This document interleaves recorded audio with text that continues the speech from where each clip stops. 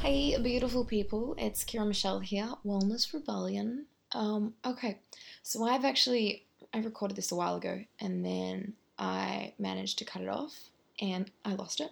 The trials and tribulations of starting something new that has anything to do with technology is quite interesting and challenging for someone who is technologically challenged in general. So that's a thing.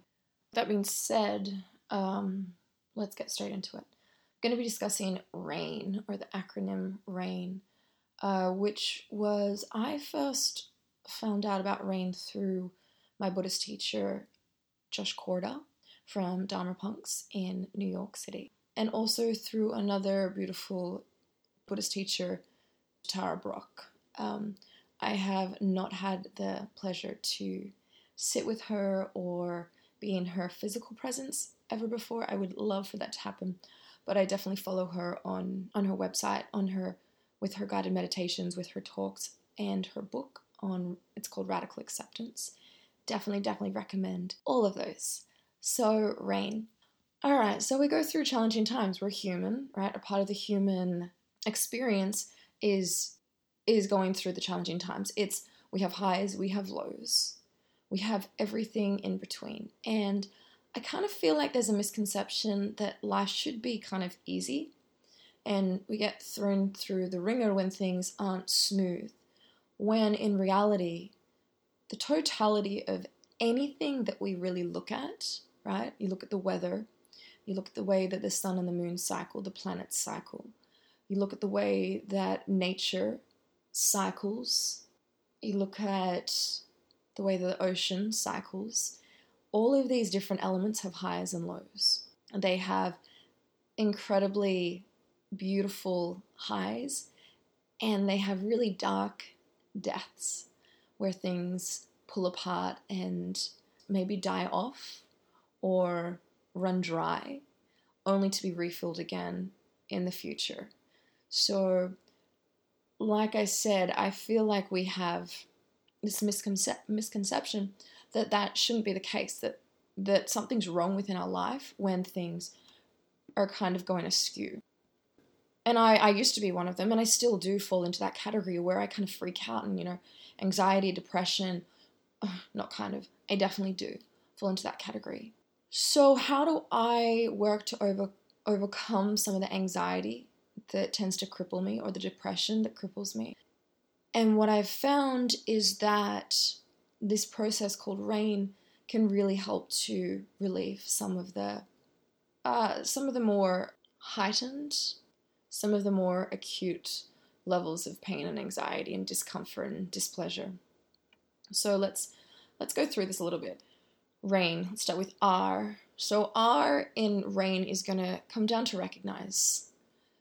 We need to recognize what's going on. So step into this level of consciousness, step into the level of presence. So rather than trying to avoid, or rather than thinking too far into the future, we want to just step directly into what is affecting us. So recognize the behaviors that's affecting us. And for me, a lot of the times it has to do with unworthiness, feelings of not being enough, discomfort even within my own skin, because I really do think that as a human being, especially in the 21st century, especially being a woman and especially living in New York City, we're taught to really not like ourselves too much. We're taught that we're not enough, and that if we get this next better thing, or if we have this next better partner, or consumer nation, right? If we get that, then we'll be happy until we get it, and then we're not happy, and we have to push through again. So whether that's the affection from a loved one, whether that's something that you can buy, whether that's the next makeup product, or, I'm talking in very, very loose general terms. But if we're going to pinpoint something, so a lot of us deal with pain regarding connections to people, not feeling connected enough, and having our stories that we believe, and looking into stories, realizing that our stories are not facts the way that we seem to think that they are, rather they are simply beliefs. And beliefs are not true, beliefs are subjective. So learning what our stories are, maybe recognizing that this is a story, that this feeling of worthlessness because maybe someone rejected you or me or whoever is going through the pain, and feeling that utterly deep physical and emotional and mental stress and strain that can play so heavily on our hearts and on our heads. Feeling into that, recognizing that, okay, maybe this simply is a story. Maybe this is a belief rather than a fact. But it doesn't make it less than. I can still feel the physical pain in my chest. My heart feels like it's breaking open. Right? So recognizing what's going on. Listening if there's a voice of shame, a voice of fear. These critical inner voices tend to play a really big role in anxiety and depression. And these critical inner voices are the ones that tell us the stories, that reconfirm the stories over and over again. You are not enough. You are not enough. Or maybe you're too much, or you're too, whatever the stories are that you're dealing with. You're too fat, you're too skinny, you're too curvy, you're too tall, you're too loud, you're not loud enough. I mean, the list is endless, and that list is really personal. And every single one of them is valid, but they're not true. So keep that in mind. So, okay, the first one, R, is recognize. Recognize what's going on. So A is going to be allow.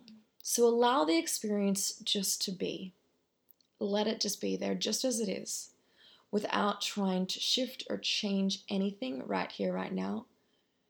Just kind of feeling into the emotions, into the sensations, noticing if there is a physical correlation within the body.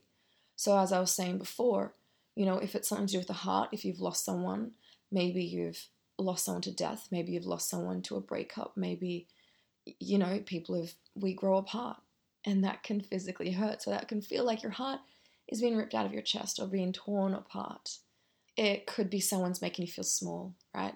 Or you're in a situation that makes you feel small, or your stories are making you feel small. And if that's the case, I know that I get this gripping around my throat where I feel like I can barely breathe, let alone talk. So I feel really stifled. I feel really small. I get this physical sensation of feeling really small in this really large, big room. It could be gut sensations, so nervousness or anxiety. That's a really big physical one. Anxiety, that takes hold of me altogether. The gut just runs wild with anxiety. The breath, I have trouble slowing my breath down, which means this tightening of the chest and then the tightening of the throat. And even to the point that I feel my teeth clenching without even realizing. Like I have to physically go through, sit with it while I'm allowing it to be, noticing in my body where it comes up. And a lot of the times I'm gripping my teeth. I'm actually gripping my entire body. My fists are clenched. My heart is pounding like crazy. And my mind is running. And I have a really hard time slowing things down. So being really honest with yourself, allowing everything to come up, and resisting the urge to judge, resisting the urge to change anything, just simply noticing what's happening, what's going on. Moving on, the next one's going to be I, and I stands for investigate. So similar to A, so A is more of just allowing it to happen. I is going to be the investigating. So maybe this is the step that you bring more of that. Where is it in the physical body happening? So that natural curiosity, allow it to be there. So a few questions that you can ask yourself. What wants the most attention right now? How am I experiencing this in my body? What am I believing? What does this vulnerable place want from me? And what does it need most? So we start to question things. And yes, I think there's a level of asking where it's coming from and why it's coming up that's important. I personally feel like this. And then I also think that, we need to find a happy medium where we're okay to stop questioning that, because at the end of the day, it is happening. We can't stop the fact that it has happened. If we start to investigate it, then maybe we can learn new ways in order for it to not happen again. But getting caught up in the why can be a dangerous place as well. So this is a light investigation into the history of it. Okay, so it comes from early childhood. Okay, so I know that my feelings of worthlessness come from my early childhood and then have been reinforced through relationships throughout my 20s and my teens. Trying to look into things and figure out briefly how, where, and why, and then trying to move on from it and with it. Once again, noticing if there's any connection towards shame, guilt, fear within your investigating, because these are really big concepts that tend to come up time and time again, the shame, guilt, and fear. Noticing without the judgment, maybe even starting to write some of this stuff down, investigating it in that sense. Or I actually really love doing this in a meditative sense. I will eventually put up a meditation, a rain meditation, that will help you sit and just process things. Otherwise, get a pen, write things out. That doesn't hurt anyone. It helps get some of the junk that's in your mind, the good junk, the bad junk, just the stuff, the mind stuff, the chitta vritti that runs rampant through the mind. It helps it kind of get it out there and helps you process things from a different perspective. Once you see it written down, you can view it from a different way. And then rounding it off, we're going to come to N, and that's nurture. So there needs to be a level of nurturing with self-compassion. And this was always an element, has always been an element that has been super challenging for me. I've always been a really inquisitive person, needing to know how and why and when. And then once I know, I punish myself. Well, you should have done better. You should know better. There's a lot of judgment that comes up. And what I've realized through the practice of Buddhism, and then even more so through the practice of yoga, is that the critique doesn't get us anywhere. The way that I think about it, or I like to think about it, is, you're teaching a dog how to walk on a leash. Or you're teaching a baby how to potty train. The baby or the dog, they're just kind of out of control. They do what they do. They haven't learnt any better right now. And as you're trying to teach the child, or you're trying to teach the dog, how to do things the way that we need them to do, want them to do, it takes a while for them to actually learn the lessons. It takes a while for the neural pathways to start to really fire and activate in the way that we're training them to activate. So they make mistakes. They do the same things over and over and over again until it happens less and less and less, until the neural pathways have been formed. So every single time that they make a mistake, if we berate the child, if we punish the dog or the child by physical abuse or verbal abuse, you're not teaching the child or the dog how to do the things that we're trying to train it to do. It now has a level of fear around it. There's not a level of freedom. You're not helping that child or the dog, evolve into the next levels, the next steps of life that we have laid out. You're teaching the dog or the child to be in fear. And fear is not a place for creativity and for happiness and for prosperity. Fear is a place to keep people small. It's to keep animals small, to keep beings small. So you can be doing this to yourself. You can be berating yourself, keeping yourself small, even though you want the actual opposite outcome. And I know this because that's where I was for a really long time. Like, why give myself self-compassion when I think that I'm worthless? When I think that my actions are shit and I should know better. I should be better. There's studies shown that when a human is given positive advice or positive reinforcement, they do exponentially better. Negative reinforcement, they still do a little bit better. No reinforcement at all, nothing, they kind of start to decrease. They go backwards. So I'm not saying that the negativity is going to stifle your growth altogether, but I am saying that the positive reinforcement is going to help you grow so much faster and so much stronger. It's also going to help you be a better person. When I learnt, and I'm still learning, right? I think that this is something that I'll always be learning because I was so negative and harsh on myself. It's something that I have to remind myself all the time, is that being good to myself feels better. When I feel better, I'm a better person to other people. This benevolence that I'm learning to step more and more into, this self-benevolence that I realize that I deserve simply because I'm human and I'm worthy, that's enough. That's enough. And when I feel good about myself, from myself, not needing validation from other people, I, first of all, become, like I was saying, a much better human. I become a much better yoga teacher, a much better partner, a much better friend. When I hate myself, when I'm in that state of self-loathing, I'm terrible to be around. I'm not fun to be around. I don't even want to be around myself. And then I get stuck with myself. And it's this really ugly cycle that eats away at you. So learning to be kind, relearning how to be kind, learning how to, it's not even learning how to be kind. We have it. We already have it. I think it's learning how to let the guard down, let the walls down. And I, from my past, and as I said, we all have trauma. We all do. And it's all relative. Your trauma is not any less than mine, and mine's not less than yours. It's relative. But I think a lot of us build walls to protect our hearts, to protect ourselves from past traumatic experiences, to the point that we've imprisoned ourselves in this really cold, harsh lifestyle. So we already have this abundance of love within because we're existing beings. We have this abundance of love.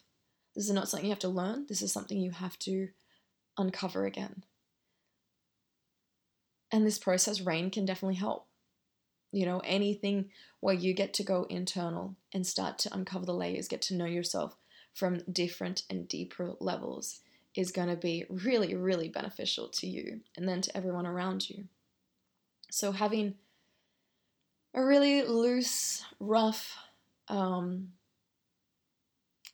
idea of an outcome of benevolence, of kindness, I think that's a really good direction or goal to be headed towards, because you will be better to everyone else when you're better to yourself. So when the nourishing comes up, once again, I need you to step into this level of nourishment with non-judgment. Okay, you fucked up, you made a mistake, or you're believing your stories again, or whatever it is. Remind yourself that hurt people hurt people. When we're in pain, we don't act out of loving kindness. We act out of fear. Fear usually produces negative, ugly results. So trying to fix something fearful and ugly with fear and just ugly actions and words isn't going to get us anywhere. So how can you be there for yourself? How can you give yourself a message of reassurance, of forgiveness, of companionship, of love? How can you give yourself internal gestures of kindness and compassion? How can you comfort and soften your heart? And maybe it's just little mantras. Maybe it's the idea of reparenting yourself. Be who you needed when you needed someone the most. And that actually helps for me. I know a lot of people have an aversion towards doing this, but it's easier for me to see myself as a small child in the position of pain that I was in, and thinking about what I needed then and what I didn't get, and reparenting myself, going to that child, wrapping my arms around myself as that small child, and just saying, I love you. I'm here for you. I'm sorry. I love you. I'm listening to you. This is not your fault. You're safe. I've got you. We can get through this together. And maybe that is too much. Maybe right now that doesn't sound appropriate to you in any capacity. So maybe it can just be, I love you, keep going. I love you, keep going. I love you, keep going. Maybe it's just breathe. Breathe. Maybe it's rise and then fall, just reminding yourself to breathe with this openness and level of vulnerability. And no, vulnerability is not weakness. It is fucking the opposite. And I can't wait for the universe and the man and advertisements, and I can't wait for mainstream to realize that vulnerability is beauty. because it's such strength. It's scary to be vulnerable. When a man knows how to be vulnerable with me, it's the sexiest fucking thing that a man can do. But most men are trained to think that vulnerability is weakness. So, each to themselves. Alright, guys. So I think that's pretty much it. That was a little bit of a serious talk. I guess kind of a lot of my talks are serious, but in the same time, I think there needs to be this level of lightness and chill and happiness. So find happiness in your life. Do things that are silly as fuck. Have friends who you can just play around with. Dance. Fucking dance. I had a dance party on Saturday night with some good friends, and we just turned up the music. We found this vacant area just outside. It was outside of a Capital Bank in Brooklyn, and one of us had a speaker, and we'd just eaten so much food. We were stuffed, and we're like, we need to move. And one of the girl was like, well, let's go for a run. I'm like, fuck the run. I ain't fucking running. I do not run in general, especially not on a full stomach. So we ended up doing handstands, and we danced, and we played. We just fucking played. 330 plus year olds, dancing, and the looks, and the stops and the stares, and then the comments, and then the laughs that we got while people were walking past was fucking great. And I know that if I were walking past that, I would want to join in. So find people that fill you up, that fill your cup. So yes, spiritually, yes, emotionally, but be fucking light. Have fucking fun, because life isn't that fucking serious. It really fucking isn't. Anxiety makes it a lot worse than we think it is, because we're always expecting the worst thing to happen. And when we have those expectations, it makes us small. It keeps us small. It keeps us in status quo. Fear is our worst enemy. Creativity, lightness, fun can be some of the best qualities that we can possess. So fucking go forth, have fun, process your shit through rain or through meditation or through yoga or through running or whatever, however the fuck you process your shit, process it. Be an adult, deal with your shit so you can be better to everyone else, and so you can be better parents, so you can be better friends. So even if you're not parents, but if you want to be parents in the long run, you're not sending trauma. Like, deal with your trauma now. We're still dealing with generational trauma. We're dealing with trauma from our parents and our grandparents and our great-grandparents. Stop the trauma in the tracks right now by dealing with your shit. And then have fun along the way. That's it for me. Hopefully I won't delete this one. Learning how to do this stuff. I'm very special and challenged, so we'll see how it goes. Thanks, guys. Feel free to leave a review or a comment. I love hearing back from you. Peace.